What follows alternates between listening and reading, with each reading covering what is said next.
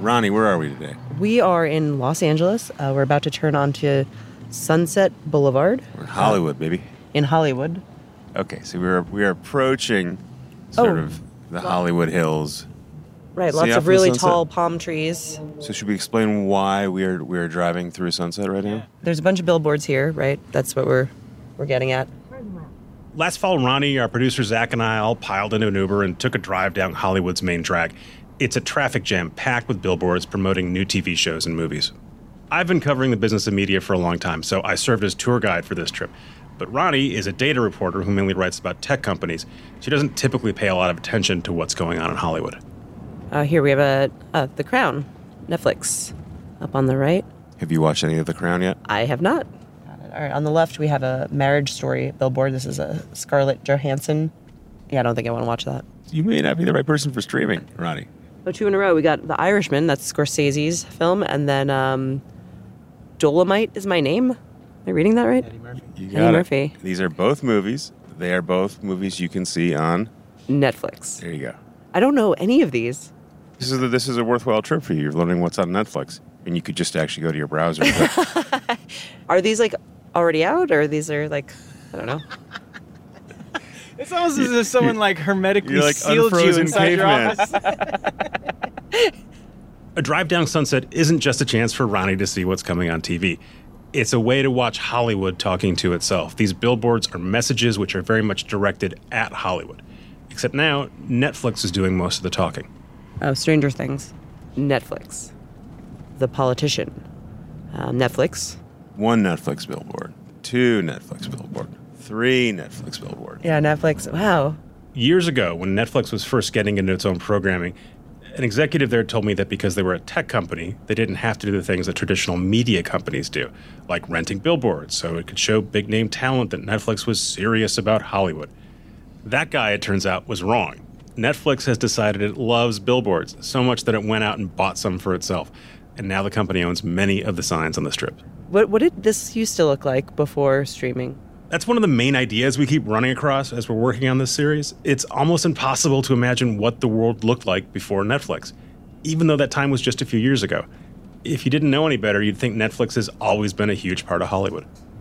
Syphilis can be fatal to your baby. Free STD check. That is not a Netflix show. Unclear if that's a Netflix show.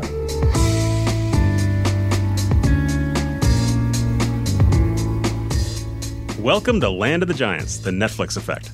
I'm Peter Kafka. Today, we're talking about how Netflix, a Hollywood outsider that no one took seriously, took over the town and changed the lives of the people in it. You are the co-founder and CEO of Netflix.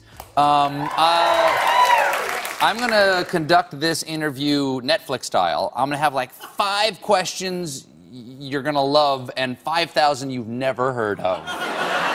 Today, it's a given that Netflix has remade the media world. The company has become so omnipresent in our lives that its CEO, Reed Hastings, even counts as a sort of celebrity. He's a big enough deal for a guest spot with Stephen Colbert. You're like one of those big new media disruptors. Why did the entertainment industry need to be disrupted? Oh, I think just for the fun of it. All this happened really quickly. We talked to Kim Masters, the veteran show business journalist at The Hollywood Reporter, who said that a decade ago, Netflix was an afterthought for big media companies. Newcomers from Silicon Valley or anywhere else did not strike fear in the hearts of moguls. There's a thing that happens in Hollywood, which is the outsiders come in and they think, boy, there's a lot of stupid rules in Hollywood and people sure do dumb stuff, but we're much smarter than these idiots. And then they get killed. It turns out that Netflix was the exception to the rule. It didn't get killed. It won.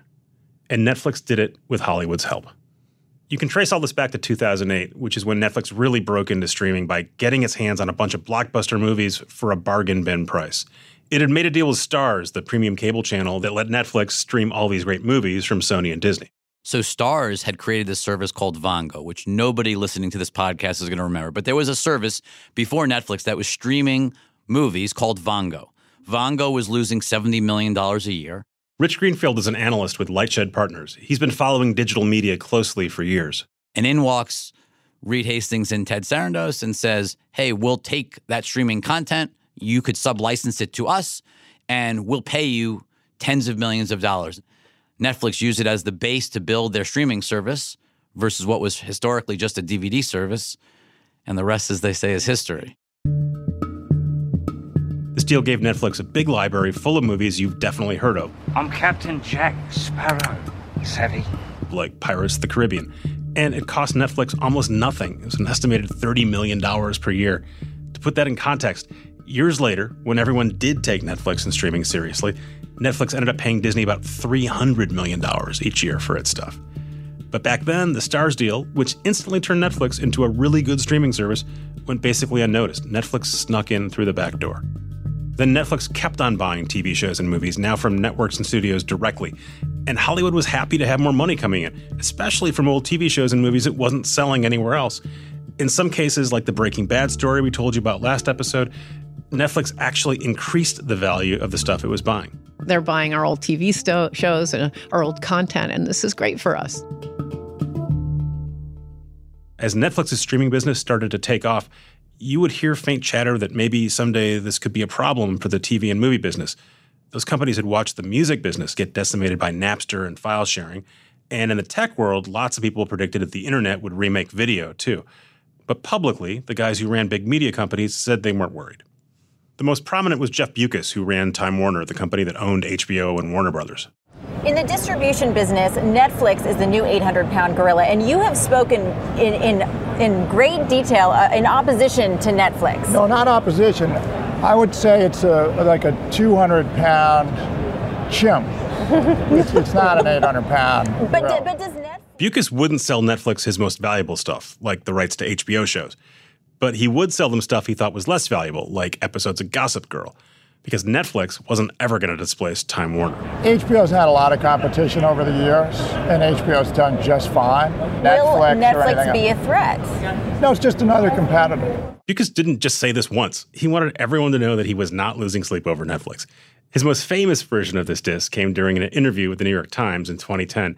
He said, "It's a little bit like, is the Albanian army going to take over the world? I don't think so." Netflix CEO Reed Hastings paid attention to this, by the way. A couple weeks after Bewkes' comments, Hastings went on stage at a tech event and showed off some Albanian army dog tags he was wearing. I remember this era really well because every time Netflix would make a deal with a big media company, Viacom, Discovery, Time Warner, I would write up a little story about it. And every time I did, the people who ran those companies would tell me what a good deal they made. Netflix was buying their leftovers, and it was almost pure profit for them. One conversation has always stuck in my head. A big media executive had told me gleefully and off the record that Netflix was going to choke on all the stuff it was going to have to buy from him for years to come. Netflix was small and it didn't have any leverage. So if it wanted anything good from his company, it would have to buy his crap too. And Netflix bought a lot of crap back then. In big media's mind, Netflix was the sucker at the poker table, and everyone wanted to take the sucker's money. But here's the thing. Netflix wasn't the sucker. The company was just working on a different timeline than everyone else. They were playing the long game. There were lots of decision points that these companies had where they chose to take the easy money and support the legacy ecosystem versus doing the hard thing of investing aggressively to build a long-term business. This is Rich Greenfield again. But by taking the easy money for all of this content, forget about whether they built it themselves, by taking the money and helping basically teach consumers that there was a better way to watch television at a far better price value, effectively, they slit their own throats. When I was working on this episode, I called up the guy who told me about Netflix having to choke on his stuff years ago. He doesn't work in media anymore. Turns out Mr. Choke does not remember telling me about choking Netflix, but he does remember cutting those deals. They were a perfect example, he says, of the innovator's dilemma. That's when big companies that have a lead can't see the problem a new, undersized competitor can create for them.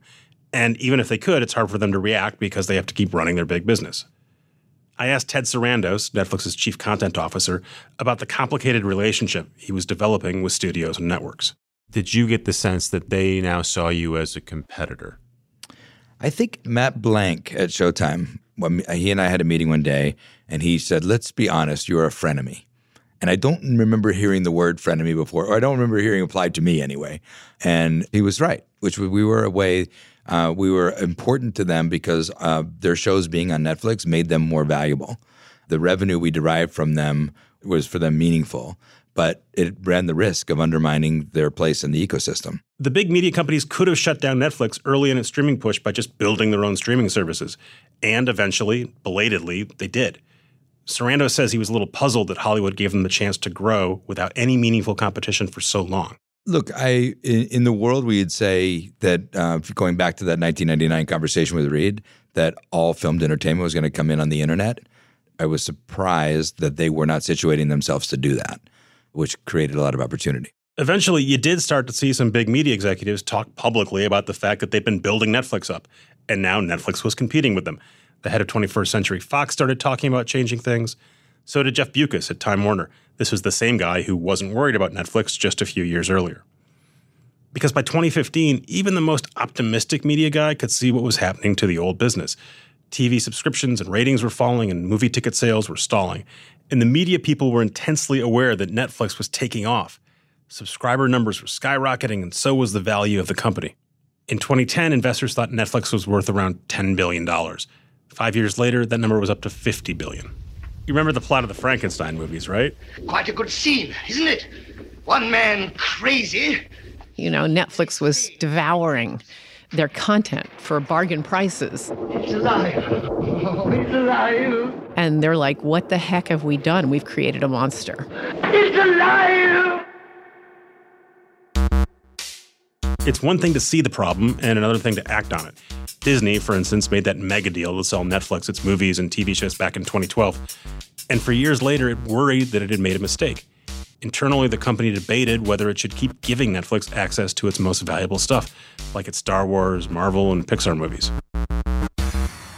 But it took Disney until 2017, it's a full decade after Netflix had started streaming, to do something about it. That's when Disney CEO Bob Iger said he wasn't going to sell his best stuff to Netflix anymore. He was going to build his own Netflix, even if he didn't want to call it that. Tell us a little bit more about this Disney app that you're building for 2019. It sounds like you're building a mini Netflix. Well, we're building a direct-to-consumer Disney service. You know what's happened since. Now everyone is building their own streaming service, and content that used to run on Netflix is moving to those services. And Netflix is making a ton of its own shows and movies to replace them. And it's more than that. The big media companies now view their streaming services as their most important businesses, even though they're just starting out and they're way, way behind Netflix. They need help to compete. Disney bought most of Fox in an effort to bulk up to fight Netflix. And Jeff Bewkes, who said Netflix would never beat HBO, sold Time Warner to AT&T. It was an admission that one of the biggest companies in the world wasn't big enough to take on the internet anymore. And now AT&T is trying to build its own version of Netflix.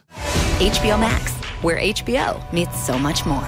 If you don't get on board, you're going to be left behind. Like, the train has left the station, and I think everyone's sort of realizing this shift is accelerating. And if they don't jump on board, they're going to be left in a really bad place. Now that Hollywood has finally stopped ignoring Netflix and started chasing after it, the town is undergoing a fundamental change. It's not just that media companies want to deliver content directly to consumers, just like Netflix does. It's also that the amount of stuff they're making has just exploded. Netflix needs a lot of new shows and movies, but so do all the other streaming services, because they're competing with Netflix. The numbers spell it out. In 2009, Hollywood made about 200 original scripted TV shows.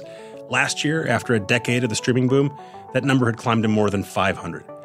It's not just HBO, Disney, and Netflix ordering new shows, by the way. Even Spectrum, the cable TV company, has its own originals. One of them is a cop show, and you've never heard of it. It stars Jessica Alba and Gabrielle Union. Hashtag cops and robbers? Yeah. It's in its second season, because everyone wants new stuff to stream.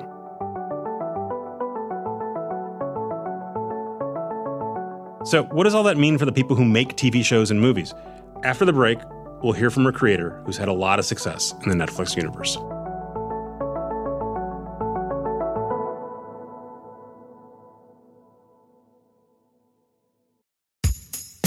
Michael Cohen, Trump's former attorney, fixer, and friend, testified this week in Manhattan.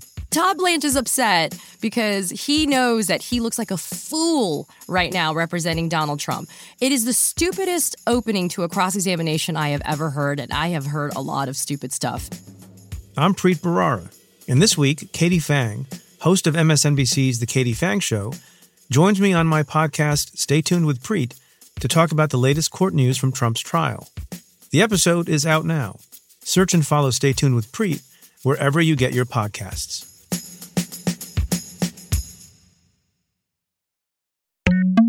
It's loud, Deafening. Cacophonous. It's a nightmare. Oppressive. And just what is it that many people think is pretty nightmarish and yet are still willing to shell out quite a bit of money for a night out at a restaurant? Sound is the number one complaint that diners have about their experience.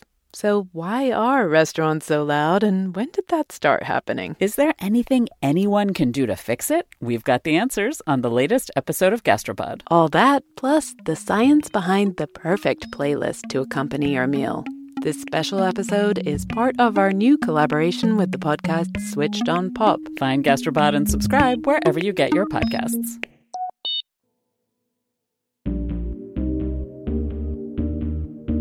So a few months ago, my producer Zach and I drove out to an industrial stretch of the San Fernando Valley, just north of Hollywood, to a dumpy office. We went because I wanted to sit down and talk with a creator who's thriving in the Netflix system. He's got a show now in its 4th season that probably wouldn't work anywhere but Netflix. We were excited to meet him. Are we starting? I mean, I just want to... So I'm just I got your levels and we're perfect. Ready, okay, cool. Like, we haven't officially started. Yeah, great. No, I don't care. I was just walk you into it. Yeah. Should we have Justin introduce himself? Yeah, absolutely. Hi, I'm Justin Simeon. I'm a filmmaker, storyteller, and creator and showrunner of a show called Dear White People. Simeon and I sat and talked for a while because I had a lot of questions about what it's like to work for Netflix, how the machinery works, and how many people watch the show, and a little bit about money. But first, we wanted to talk about how he got to Netflix and who he thinks his audience is and what he wants to tell them. Dear White People follows students of color at a predominantly white college as they figure out how to be in a world that has already decided who they are. Dear white people, here's a list of acceptable Halloween costumes. A pirate, slutty nurse, any of our first 43 presidents. Top of the list of unacceptable costumes, me. Winchester couldn't get through 2017 without blackface. I came out of college being one of very few black kids and just sort of recognizing two things that, one, the conversations we were having about being black in America were not anywhere in the culture. I wasn't seeing them in movies or TV shows. And two, the kind of filmmaker I wanted to be was one that sort of created space in cinema to have conversations that people were having, but it wasn't being reflected in culture. So this is 2014? Yeah, this is probably like somewhere between 14 and 15. Yeah. So Netflix has started making original shows. I think House of Cards is 2013. Right. Orange is the New Black is 2013. Did you think, I think Netflix, I see what Netflix is doing and I think my stuff works there? Or did you think, I want to go anywhere that will make the show I want to make? It was a little bit of both. I mean, I was certainly attracted to the idea that my audience was probably watching Netflix in a way that they weren't able to access, say, like a traditional cable channel. Can you talk about that a little more? What does that mean? Everyone I knew had Netflix, or had a password to Netflix. And I just felt like I could get right to the kind of folks who were showing up for this movie, primarily black kids, I would say, under 20 to over 35. It just felt like I could reach the most people through a Netflix. And there was a myth of total creative freedom at Netflix, which wasn't exactly the case for me, but certainly was more free than I think it would have been at a more traditional television network. So it's the delivery and the fact that they're reaching an audience that you want to reach. Mm-hmm. Did you look at stuff they'd already been making and putting out and going, that makes sense too? Well, I mean, I was obsessed with House of Cards at the time, loved Orange is the New Black. I just liked the kinds of things that they were doing. There was a kind of chaotic Wild Wild West kind of vibe over there at the time that just felt like, maybe because again, like there wasn't Atlanta, there wasn't Insecure, there wasn't like weird black stuff on TV to be like, oh, let's go to that network, or oh, let's do something like that. Like this was all brand new. And so the idea of going to a place that hadn't quite defined themselves yet was appealing. I mean, the whole purpose of Dear White People is to portray versions of blackness that aren't in other things, that weren't in previously checked boxes. And so it just felt like going to a place that was still defining itself felt just really appealing to me. I just want to say that I find your show offensive and highly divisive. We need to come together at times like this. Are you a white male? Why? Race is a social construct. I'll take that as a yes. Simeon also understood that he was bringing something important to Netflix. His show let the service send a signal to an underserved audience. There's something for you here. And it's worth noting that according to Parrot Analytics, interest in the show skyrocketed in late May and early June in the aftermath of George Floyd's killing and amidst the reckoning America is having over racism. Well, I think the fact that Netflix even picked this up is, evidence of their, not only just like them doing the right thing, but being smart enough to recognize that there are audiences out there that have not found themselves in the culture and have found it very difficult to sort of find themselves and may even be settling for other things just because it's the closest thing to them. And so really doing a deep dive and finding the niche audiences, I think, is something Netflix has actually done very, very well. And the thing about Black folks is that, like, so often we show up and are disappointed by what we see because, yet again, we're not in that. And so it's harder sometimes to get us to trust the show. And certainly when my show came out, there was a question of, is anyone going to show up for this? Is this too new? Are people ready for this kind of a thing? Even you have to admit your show comes off aggressive. Dear White People is a misnomer. My show is meant to articulate the feelings of a misrepresented group outside the majority. Can you talk about that idea of creative input and the myth that they give you total control? I remember when they launched, there was a lot of talk about how they were going to use data to inform their decision. I think they've subsequently said, well, actually, we don't do much of that. But how, in the real world, how has that worked for you? What kind of control do you have? What kind of notes are they giving you? I mean, I think for the first season especially, there were a lot of notes, which was at the time a little shocking because there was this idea that at Netflix, nobody gives you notes and they just let you do whatever you want. I think that's probably might have been true for certain filmmakers, white ones and established ones and things like that. But the good thing about it is that I never got stupid notes like, we're worried this is going to turn off this segment of the audience. We never got any sort of thing that was like advertising. Everything was just like, is this the best way to tell this story? Did they ever come to you and say, our data says that at minute 7, you should be doing this. Or if you have a character like this, you're going to turn off this segment. And this is not just us being studio executives. We have data that tells you this. We never got that kind of a deep dive into the data. I would say more like around season 2, we began to get kind of like summaries of things that they discovered. Particularly of interest is like, what images did people click on the most, on the home screen. Right. But no, I never got like a minute 5, there was a dip. We never got that kind of a thing. Are you getting data about overall viewership now? What kind of transparency do you have into actual consumption? Yeah, they're sharing. I'm certainly getting a sense now of how many people are watching our show and like where we stand among other shows on their network and other shows just generally in the world. And I'm very encouraged and excited by how many people are watching the show. I can't say that. How do you think it compares to a network show right now? Very favorably. A lot of people watch our show. Millions of people watch our show. And I don't think we're recognized as a show that is watched by as many people as we are. I will say that. If you were on network TV, would you have enough viewership to stay on network TV? They would be very happy. That's kind of pretty wild, right? That you feel like in some ways you are, because you're on Netflix, you're allowed to, you have all this freedom, but you also get kind of lost. And you probably couldn't have been on network TV, but if you were on network TV, you'd be killing it. They would love it. They would love those kind of, I think any network would love the numbers that we get.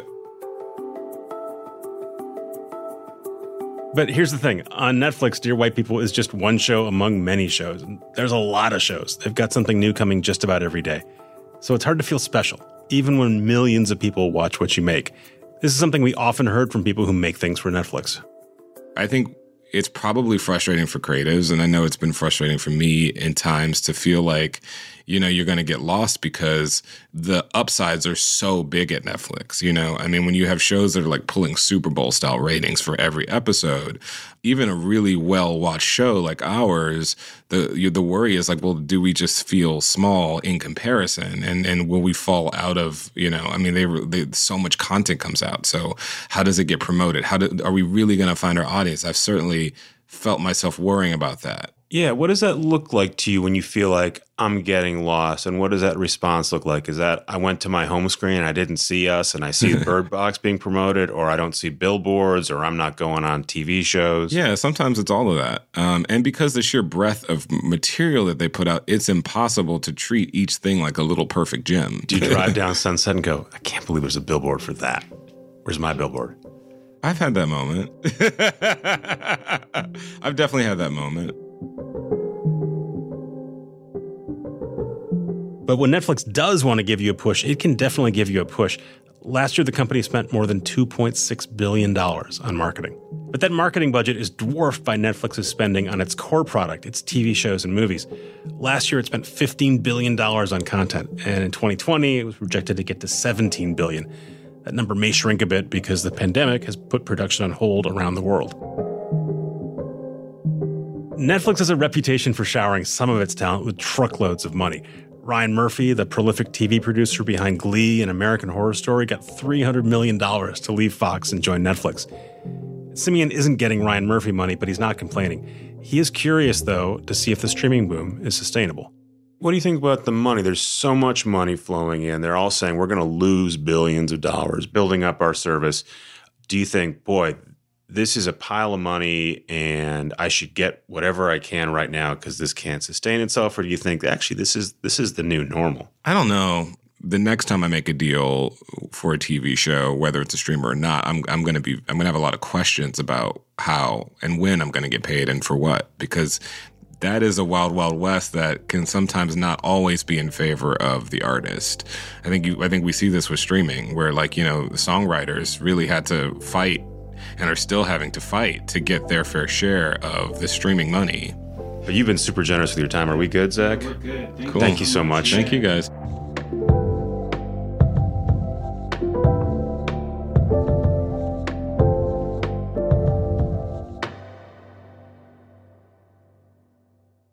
Simeon says he's happy working for Netflix, but not everyone is. As we reported this story, we heard a lot of grumbling about Netflix and how it's changing the way people in Hollywood are treated, especially the rank and file. One of the biggest complaints is about pay. Make a move! I dare you! Stars like Shonda Rhimes and Adam Sandler have gotten ginormous deals from Netflix. But writers and actors you probably haven't heard of say their checks are getting smaller. That's because a meaningful part of what these workers made in the past came from something called residuals.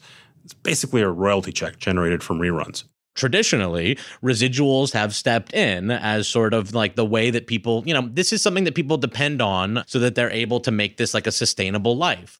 That money helps keep Hollywood going. Jack Allison, a writer who has worked on Jimmy Kimmel Live, says residuals are important because so much of the entertainment business is about projects. You work on a TV show or a movie for a day or weeks or months, and then you may go a while without working again. People who work on Netflix shows still get some sort of residuals, but the big difference is that Netflix and the rise of streaming has meant that platforms are holding onto their content for themselves, and they're not selling that content to other places. You can't get paid when your show airs as a rerun on another network if it never leaves Netflix in the first place. The bottom falling out on residuals is a pretty significant, blow to people's ability to say, like, I'm going to make a career out of this and, be able to expect a certain amount of income from that and, do things like buy houses and stuff. Netflix says it accounts for that gap by paying people more upfront. And the company also notes that the payouts it does make have increased over the years, but you often hear from actors and writers that they like the old system better. It definitely is the death of the middle class. This is Alison Becker. She's an actress you might recognize from her recurring role as reporter Shauna Malwae-Tweep on Parks and Rec. 10 years ago, that pay discrepancy still existed, but the middle class was still able to survive as a working actor, just acting. It is next to impossible now to survive as just an actor. If I meet someone who is an actor who is not super famous, they're just a working actor, and they are paying their rent, there's two things that are happening there. Either they have family money or they also have another job. Actors and writers who relied on residuals may not love the Netflix model, but just like Hollywood studios, they're going to have to get used to a new system. Because media executives tell me they think this will be the one everyone's going to use, as all the big media companies launch their own services that are stocked with their own shows that are never going to leave. And if they're looking for a sympathetic ear, they should not turn to Jason Blum. He's a producer near the very top of the food chain. He He's best known for creating a method to churn out low-budget, highly profitable horror movies like Get Out. If you're good at your job, you're super in demand and you're taking home a really healthy salary. Blum says the new world has more opportunities, even if the chance of a long-term steady gig with lots of residuals is harder to get. Yeah, sure. I mean, so what? You have to hustle more. Yeah, okay. But they're better jobs. No, you can't go to, Law and Order and work there for 15 years. And yeah, sure. Yeah, of course. You have to adapt. But if you adapt, I don't buy that at all. Even Blum, by the way, says there are things about the old system he likes better. He thinks TV budgets are way too bloated now and unsustainable. And he says that old-timey TV networks like Showtime can do a better job than Netflix at making creators feel special and promoting their work. But that doesn't matter, because this is the way it is now. You've never done better. And if you're not doing better, you should go work in another industry. There's never been more paying jobs. There's never been more content being filmed. So you're doing great. It ain't going to ever get better than it is right now. Netflix has completely upended Hollywood, from the way its studios operate to the way its actors and writers get paid. And while those changes aren't always welcome with open arms, they are probably here to stay. Netflix is the new normal, even at Hollywood's biggest award shows. No one cares about movies anymore. No one goes to the cinema. No one really watches network TV. Everyone's watching Netflix. This show should just be me coming out going, well done, Netflix, you win everything. Good night. Thank you, Ricky Gervais, who, by the way, works for Netflix.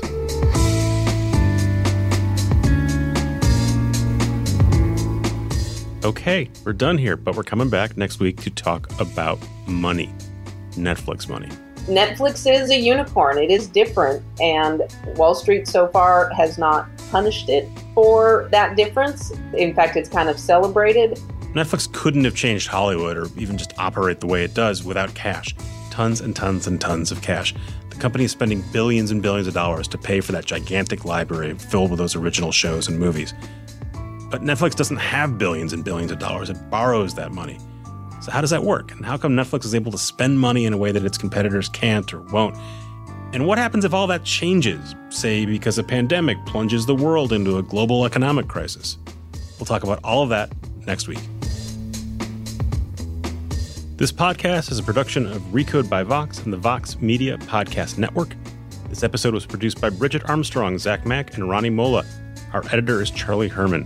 Gautam Srikishan engineered and scored this episode. Zach Mack is our showrunner, and Nishat Kurwa is the executive producer.